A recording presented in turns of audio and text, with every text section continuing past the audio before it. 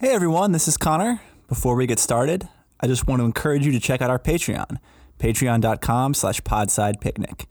If you become a patron, you'll get access to multiple exclusive episodes every month. And you can also join our patrons-only Discord chat, where Pete and I talk informally with the Podside Picnic community. So if you like the show, go ahead and check us out at patreon.com/podsidepicnic. Thanks. Impetuous boy! Oh, well, who wants to live forever?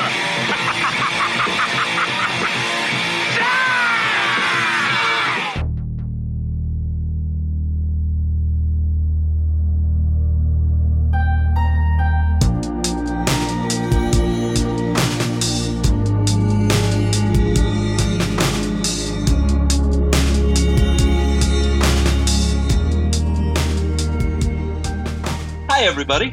Welcome back to Podside Picnic. I'm here with Connor, as almost always. The Prince Voltan to my... I'm screwing this up. You do it, dude.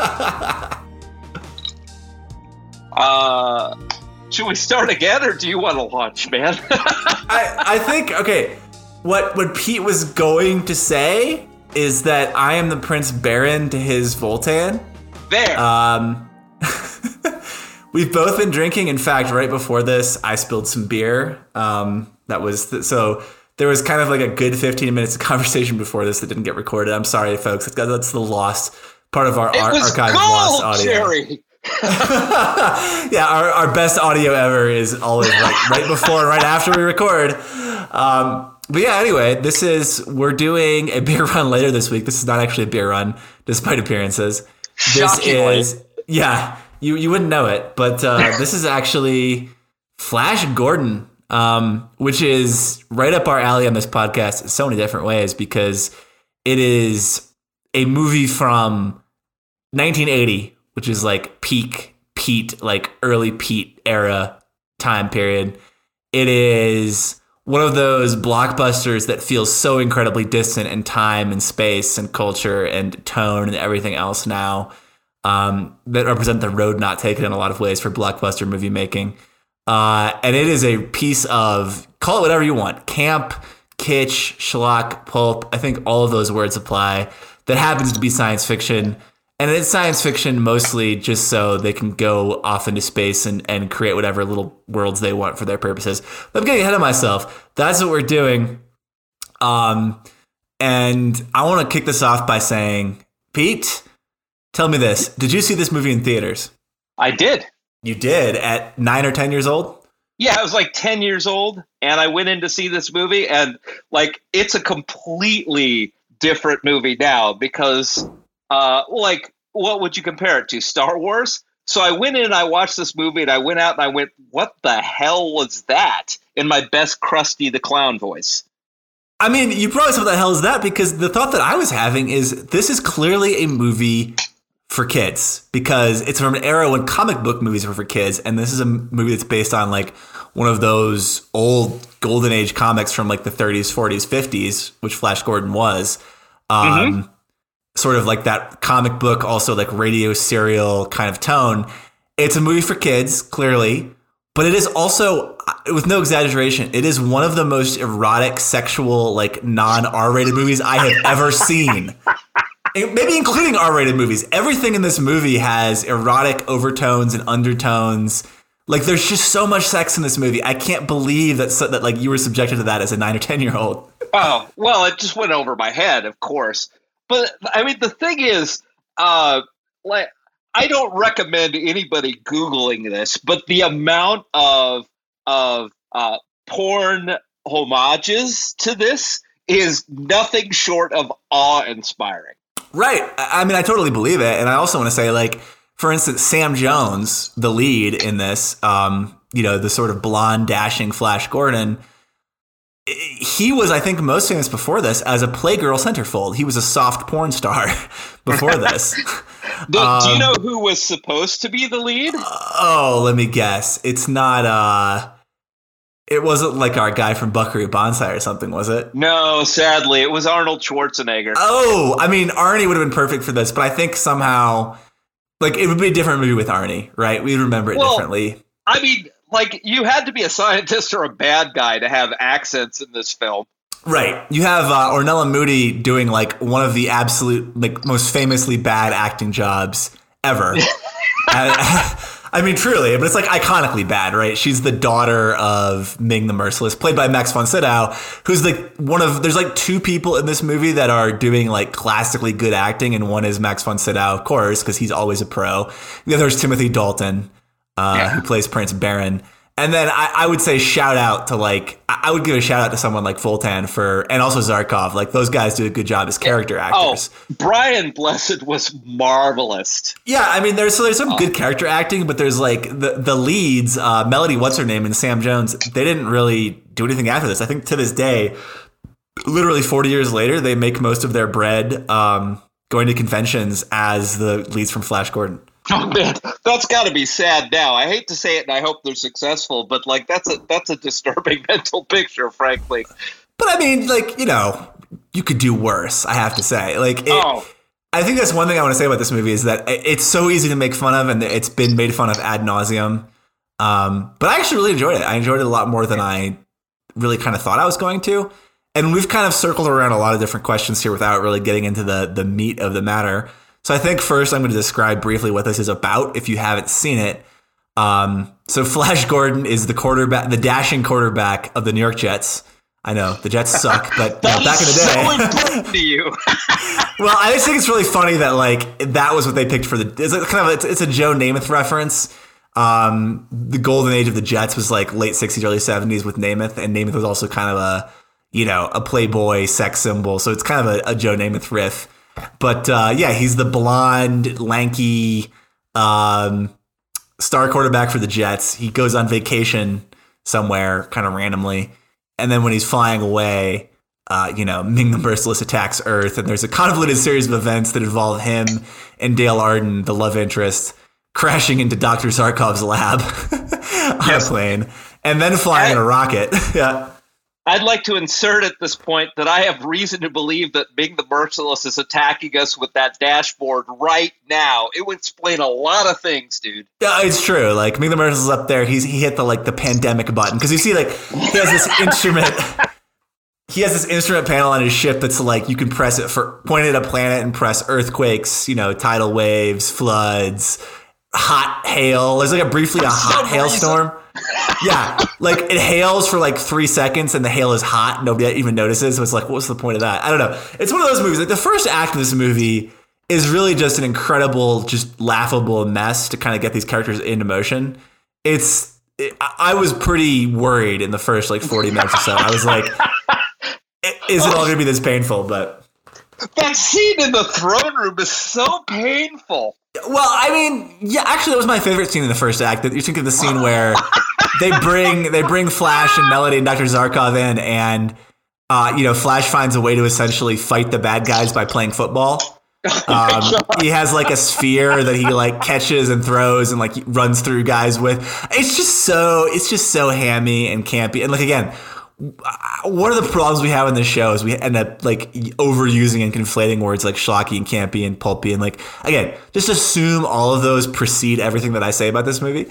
But yeah, it was sort of like all of that was just it felt like what it felt like was sort of a clumsier version of like Buckaroo Banzai. And I was like, this is like a less charming Buckaroo Banzai, because where Buckaroo Banzai was leaning into nerds can be cool, this was like, no, jocks are cool. This is a cool jock. But it improves, I think, after that.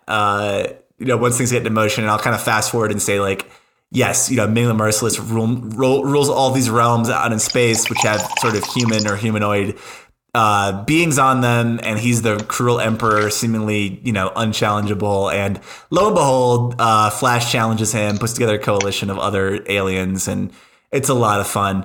I also think that it's really important to note here, this is a rock opera, right? Yes.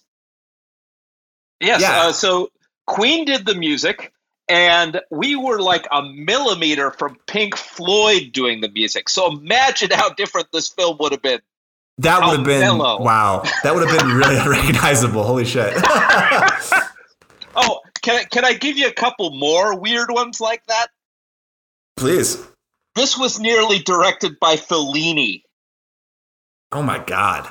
Right? Really? Did you imagine? Yeah, well, I mean, he did a lot of the artwork for the original Flash Gordon comics. And so this film was designed to bait and hook him. Like, that's why it was made. And he didn't go for it.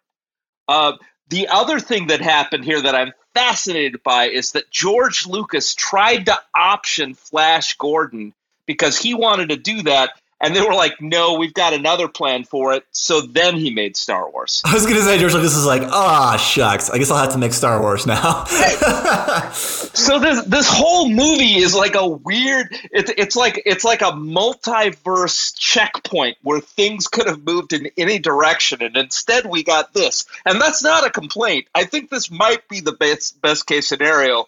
But I did want to see Fellini's Flash Gordon. I've got to admit.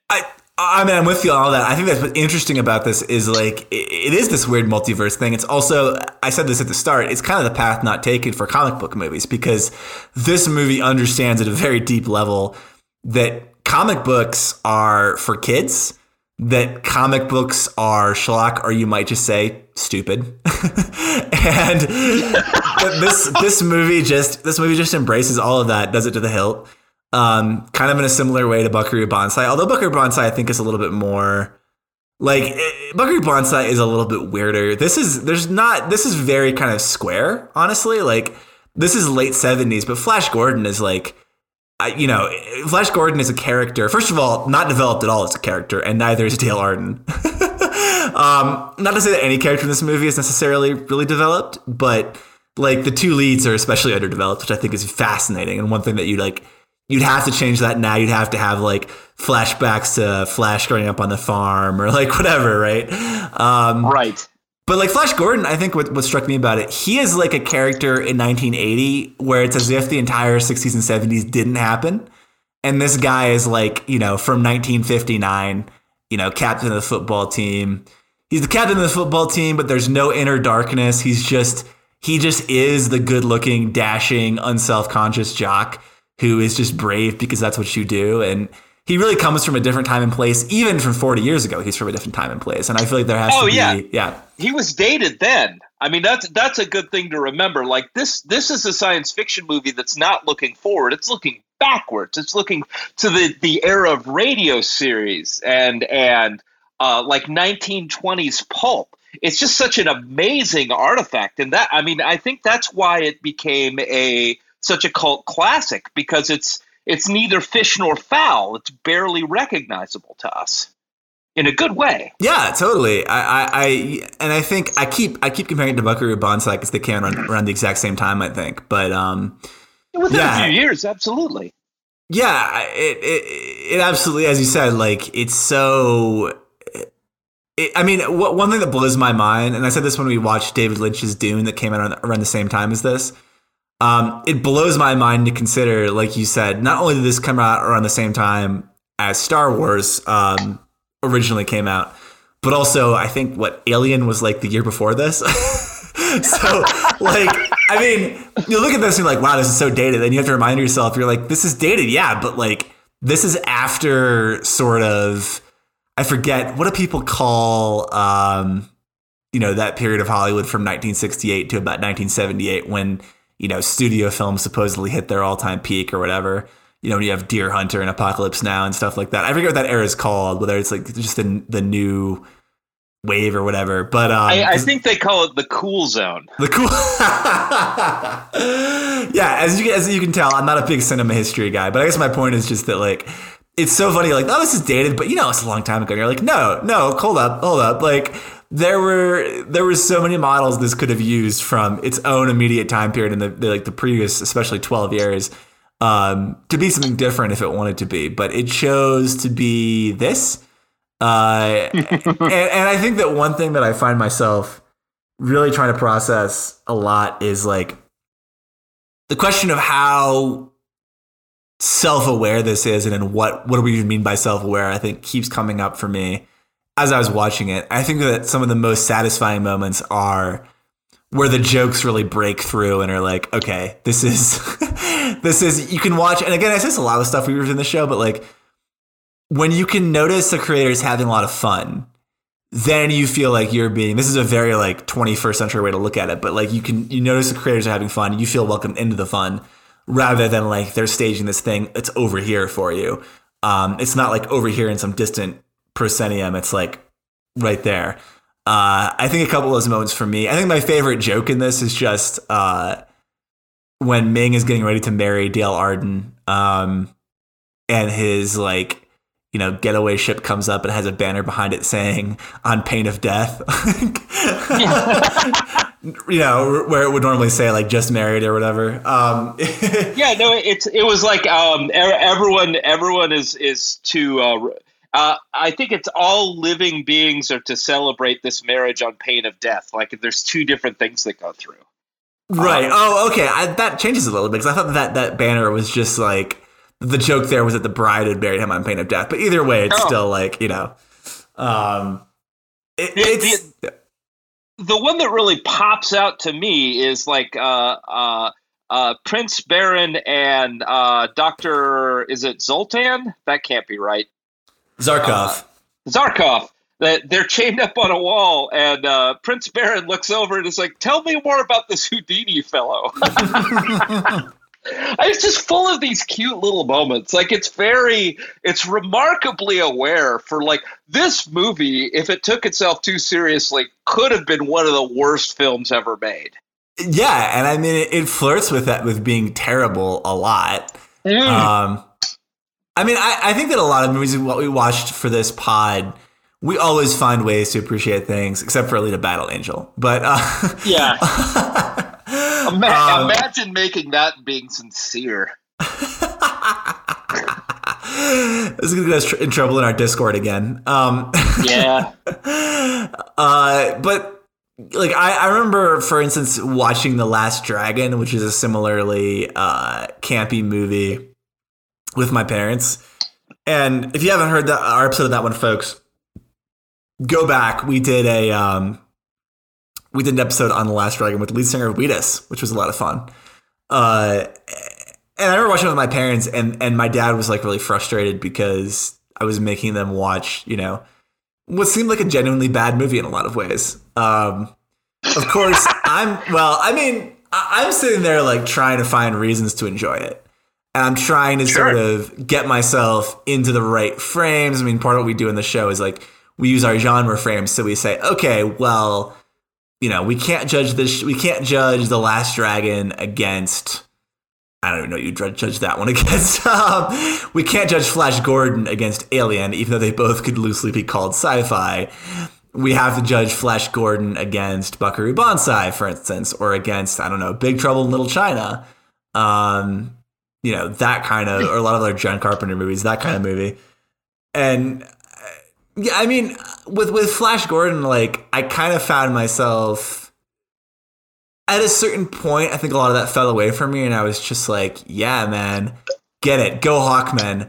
And I think on Twitter we had a great exchange.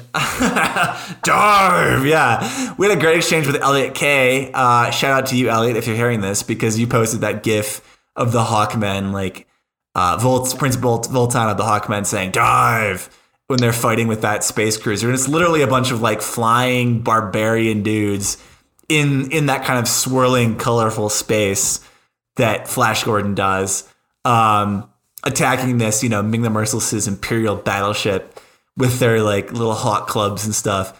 It's just so freaking cool, and it's certainly like, for all of its cheesiness and all of its sort of like mid-century practical effects choppiness, it's definitely aged a lot better than so many like CGI battles from now are going to age. And like by that point, you're just feeling it, because like this movie, what it does is it just asks you to buy into, we're not going to develop this character, we're not going to do all this fancy shit that you guys want. We're literally just going to have Sam Jones riding this like hover bike, right? And we're going to blast the Queen like Flash. And it's just, there's a complete like form completely goes over substance, I guess you could say, right? Like, yeah, the there surface is no substance.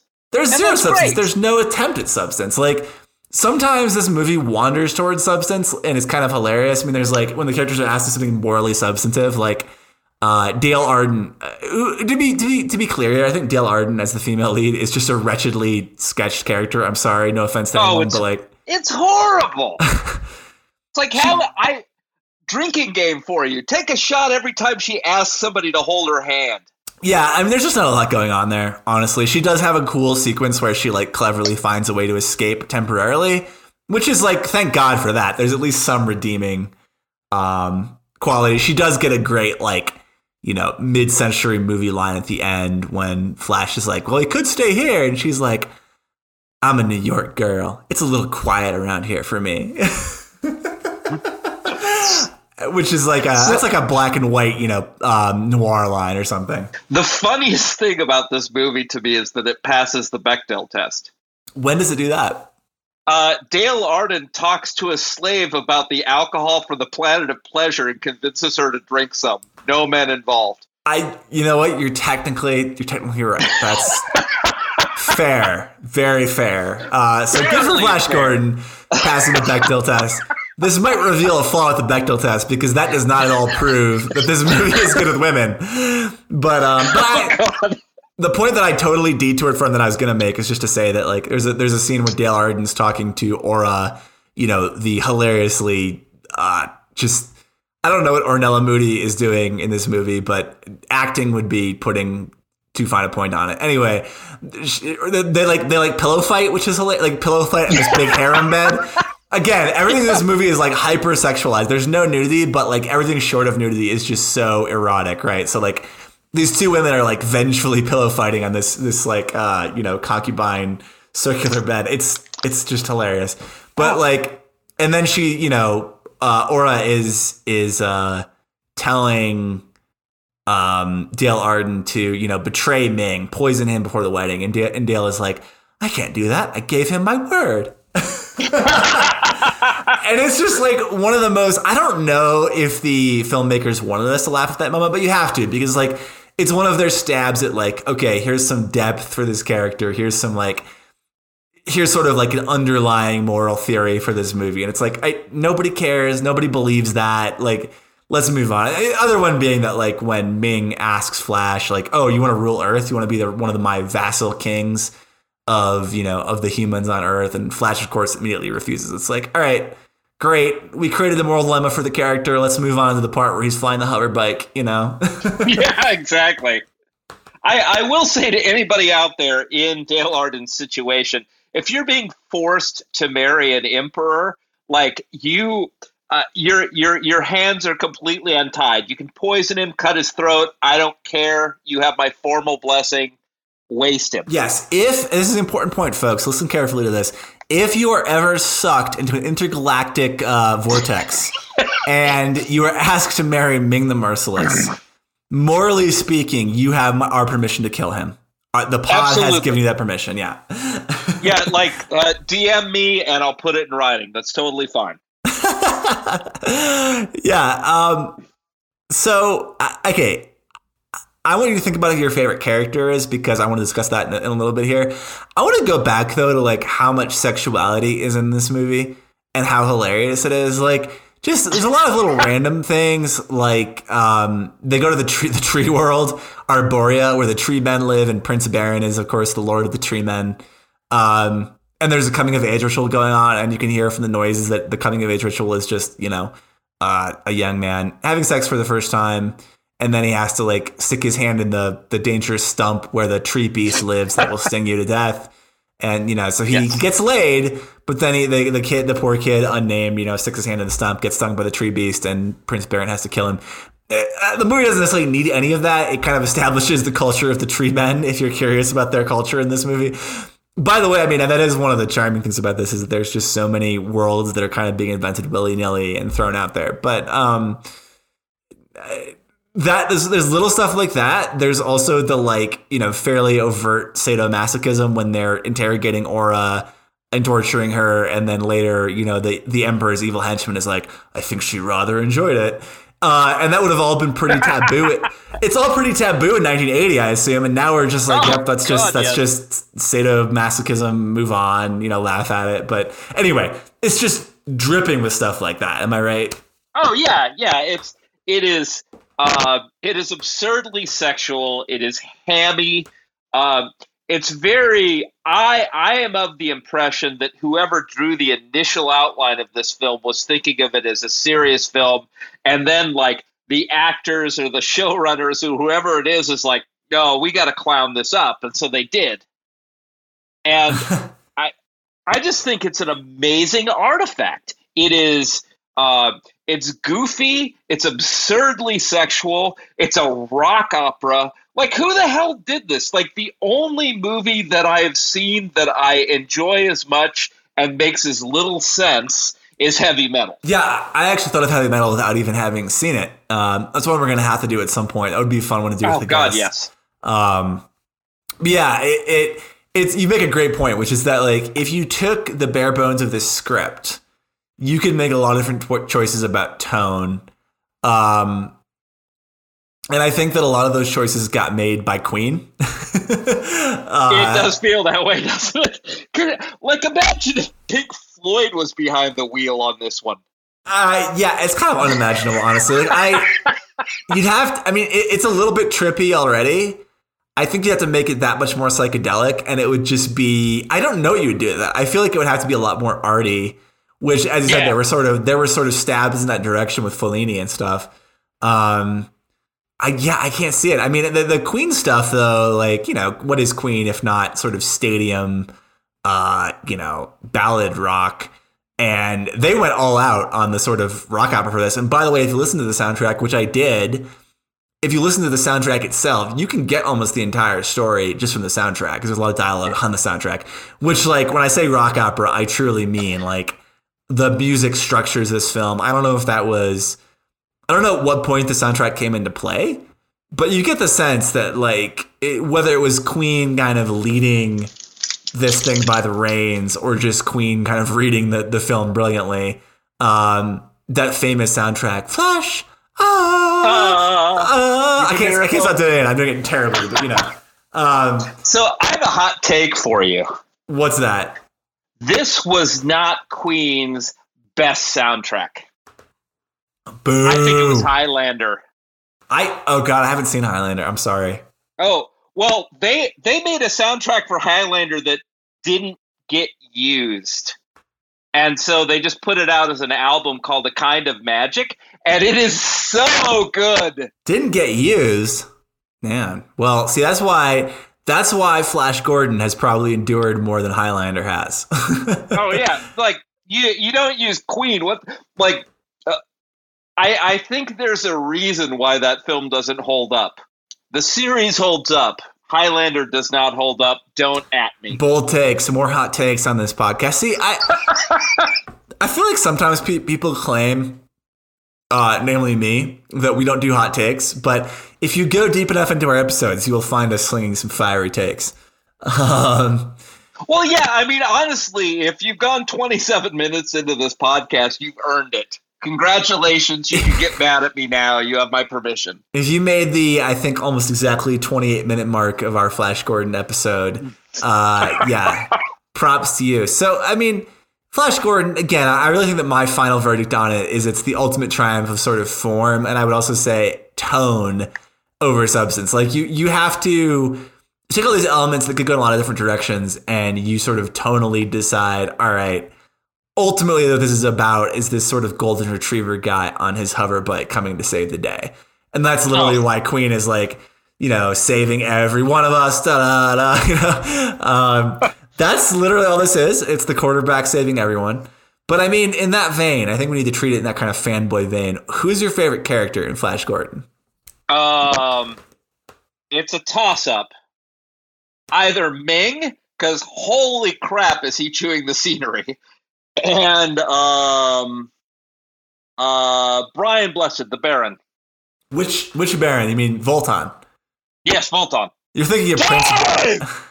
Dive! You're thinking of Prince Baron. Anyway, yeah, Voltan is the leader of the Hawkmen with his big beard, sort of the jolly Falstaffian archetype who initially, you know, rejects Flash, wants to kill Flash. There's a great... In England, his whole career is defined by one line from this movie.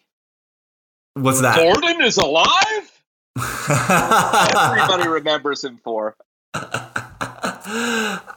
Yeah, I have a number of these. There's again, there's two actors in this who this is not even close to their most famous role, but then that's of course Timothy Dalton and Max von Sydow. The rest of these people, this is probably quite a few of them. It's their most famous screen role, by a lot. So that's one of the great charms of this movie is how it feels like it kind of captures a lot of these actors sort of in time, and it feels like you don't feel like you're watching sort of movie stars kind of moonlight. This is what they are. Like Sam Jones will always be Flash Gordon, you know?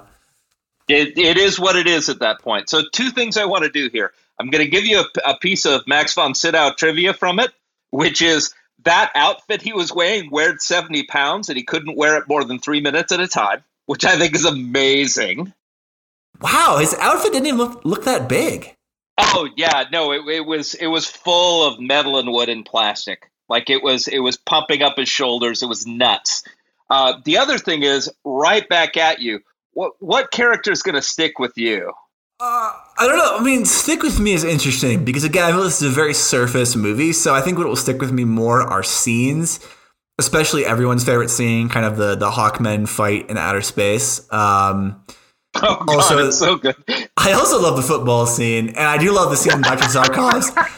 I love Dr. Zarkov's lab early on before Flash and Melody and Dale Arden crash into it because he has this kind of chubby assistant who's Zarkov is trying to get him to go into the rocket ship, and the guy's basically says "fuck that," and runs away. Which I think was just this great sort of comic interludes like that with Zarkov. But the scenes will stick with me. I mean, my favorite character is Prince Barin. Timothy Dalton does a great job.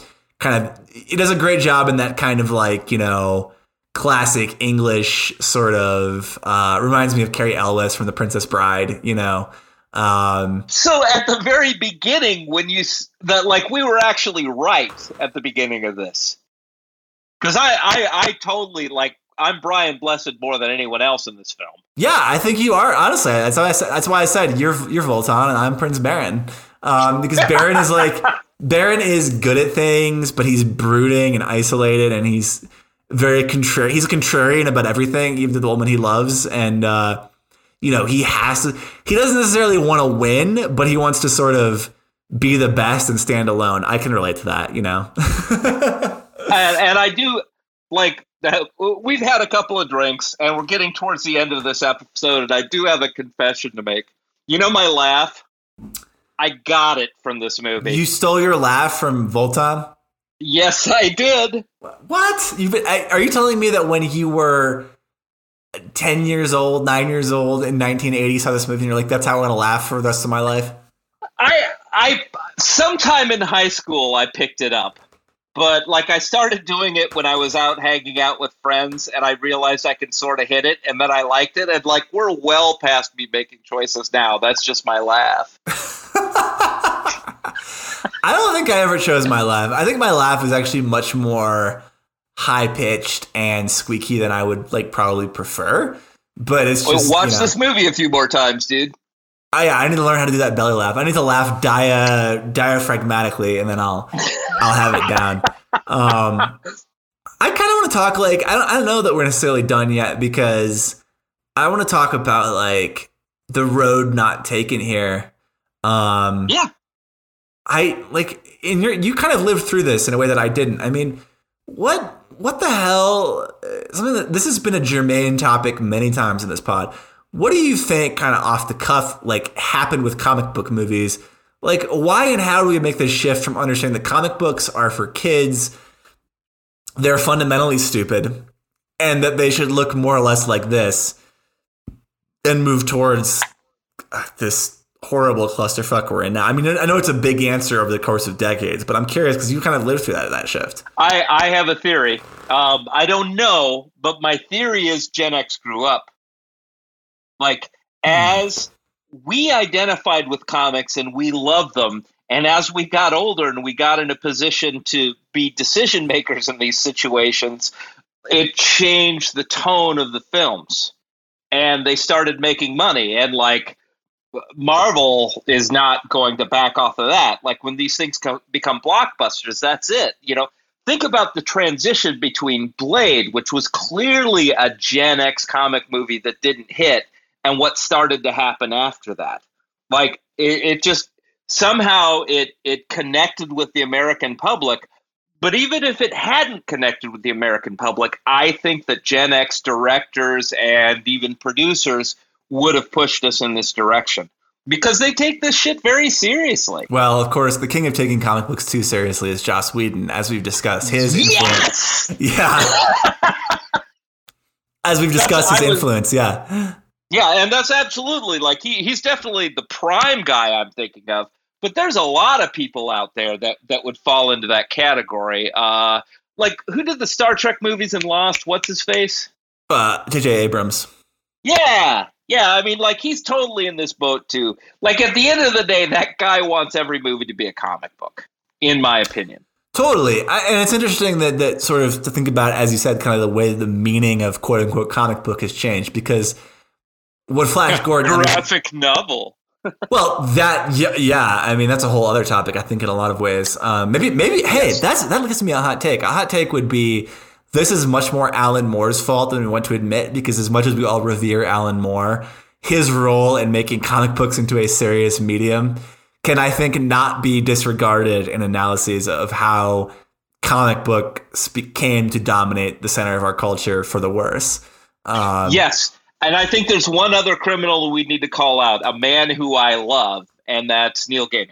Yeah, that's totally fair, too. I think that those two, them and a couple other guys, like Garth Ennis or whatever. Yeah, there's like a whole, there's a few people, I think, who are crucially responsible, who are either Gen Xers or younger boomers. Yeah, for sort of like legitimating all of this. And I think that, like, your point is well taken. It's that Gen Xers, you're claiming, I think, if I get you correctly, that Gen Xers are our favorite topic on this show now, apparently. That's because we're so important. There's so many of us. You guys are important, and everyone knows. I mean, I'm glad that I'm out of the closet now as someone who listens to 90s music all the time. This is one of the things that you and I have in common is our love of just sort of generalized 90s rock. But to the point, I think that what you're positing is that Gen X was the first generation to not want to surrender the media and arts of childhood. And indeed, but not only not want to surrender them, I think this is the key point. You didn't want to surrender them, but you also wanted to legitimate them, which is an interesting, that's a very Gen X thing, right? It's like, we have to make it cool. It can't just be, it has to be cool. And that has led to some really interesting and I think often deeply unfortunate chimeras, of which the comic book movie might be number one. I mean, I've always said, like, we can talk about comic books till we're blue in the face, and I have a lot of opinions on like different X-Men and stuff. But I think at the heart of it, the quintessential comic book narrative is Superman. And the most important thing to know about Superman is that he is not at all interesting. Because he is Superman. He's just a superhuman who does the right thing all the time. This is the Superman-Batman discussion. Yeah, I mean, right. Earned ability versus inherited. Like I could talk all day about why I hate Batman, but fundamentally he does push-ups. And Superman doesn't do shit. Right, and I would complicate it by saying that, like, my favorite superheroes are the X-Men, who, you know, they're mutants. They're born with their abilities for the most part. But they also work at it. They work at it, and there's just like, they're not all great people all the time. And the problem with Superman, I know that people have complicated Superman in a lot of different ways over the years, but the point is, like, Superman as he was conceived was just a Superman, a guy who is super in every sense, including morally. And we're getting I think we're pretty far from Flash Gordon now, but like there is a really important point here, which is that, like, you know, Flash Gordon is what superheroes used to be, which is exactly that. This sort of golden retriever guy who, he's good looking, he's brave, he's physically capable. He's a miracle. He's a miracle. He will save the day. Save every one of us. And not very smart, not an intellectual, certainly. Zero neurosis and zero self-consciousness, also crucial for this kind of character. You know, the neuroses and the self-consciousness enter the comic book world at the same time that they enter sort of the American Imperium after Vietnam. the inner darkness, blah, blah, blah. But like this, I mean, this story is kind of impervious to Vietnam, right? This is a comic book story that's impervious to all the changes that were already happening in comics. And it's kind of impervious to, it does not want to be permeable to what was happening in the culture around it. I mean, just the fact that Alien was a year before this is just staggering to me. But it's, I think that like, we're talking about the triumph of form over substance. This is about as pure an instance of the comic book form, the hero comic book, as you could put on screen. This is what it looks like when you just do it straight. Is that a fair statement? Yes. And what's interesting is I know people who would rabidly argue that it's not even science fiction. Like, it's as far from hard science fiction as like a hawk is from the moon. And like, that's part of its charm, is it's in this weird before place. Like, I view it with nostalgia and joy, but like, I could see if I were an adult walking into the theater expecting a science fiction film, I'd have probably vomited. Well, I think I said at the start, I think it's important to enunciate this point. This is science fiction only in the sense that it takes place in space. It takes place in space so that it can give itself room to do whatever it wants in terms of worlds, in terms of devices it wants to give itself, in terms of technology and the spaceships. There's air in space in this movie. It's wonderful. Like, the science is so bad. Like, you'd have to be a moron to go through this film point by point and point out all the wrong things. Like, what a waste of your time. Like, just... like, it's pure Mystery Science Theater. Let's go with it. Right. And also, like, you mentioned Mystery Science Theater. It's like, this is one of those delightful old movies that they didn't even bother to go back and check their own. They didn't really even bother to go back and edit it, really, by which I mean, like, early on, it's intimated that Voltan, the Hawkman, has like a daughter being held captive by Ming, and that's one reason he can't rebel. We never see that daughter again. Like, what even happened to that girl? She was like an important plot device for a moment there. Doesn't come back, and it's like, you guys could have just edited that part out, but all right, whatever. We'll roll with it. Get it out. Send the reels out. Exactly. Yeah, it's. Yeah, this is a case where it's really important when we talk about sci-fi and fantasy generally to say that, like, I wouldn't recommend writing sci-fi or fantasy just because you want to give yourself a license to do a bunch of things. I think especially now, people like to be rigorous and catch plot holes and catch inconsistencies and tell you, like, I need to know more about this. We know too much about this. This is too much world building. That's not enough world building. Like, there's a lot of like comic book guys snobbery from even casual readers now about this kind of thing, whether it's a book or a movie or a video game or whatever. This was sort of the era where it's like, all right, I have all this wacky shit I want to put in my story. Well, it'll be easier to put the wacky shit in if we set it in space. So now it's in space. Right. It's just another world. And it's a world I sort of miss. Like, I think of shows like, Lost or Westworld or any of those where the showrunners are trying to build something together, and you have a core of devoted fans who are line by line analyzing what's going on and posting what they think is going to happen next on the web. And I'm not like, they're having fun. I'm not saying they should stop, but it's very difficult to have surprises at that point, to have weirdness, to have the joy of something new, because like you've got people trying to figure out the Rosetta Stone on every step you do, and like stuff like this from a previous era just didn't care about that shit. Could you imagine if this Flash was a series and that people were trying to figure out what was going on? How much luck would they have?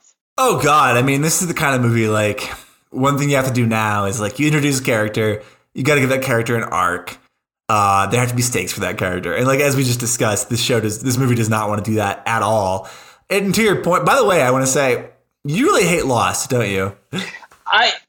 Yes. And the reason I hate it is that I loved it so much. Like, the first couple of years, I felt like Sherlock Holmes, like trying to track what's going on. And the showrunners kept going, your fan theories are wrong. Your fan theories are wrong. And the reason was they kept changing things on the back end as we figured them out. So it just eventually descended into crap. And I'm so hostile about that. You know, that reminds me of a later show that taught us that lesson over again, that being Game of Thrones. Yeah, right. I mean, there is so much to be said here about the distinction between the kind of playfulness that used to exist in movies, which we just saw in Flash Gordon, versus the sort of like ordered, very highly professional, almost management consulted stuff we see now on TV, where people are going to go ballistic if you don't square every single circle, you know, in your fictional world. If we saw this serialized now, we would probably both panic. We probably wouldn't watch it in the first place. So, I mean, nostalgia works heavily in its favor. I will say I had a really good time with it, and I recommend, if people haven't seen it, it's worth it.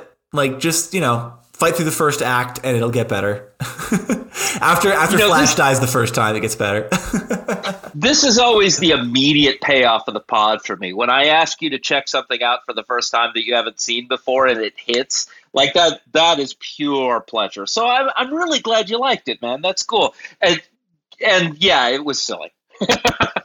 Silly in the best way. You might say, Pete, it's a miracle. Yeah, we got to end it there.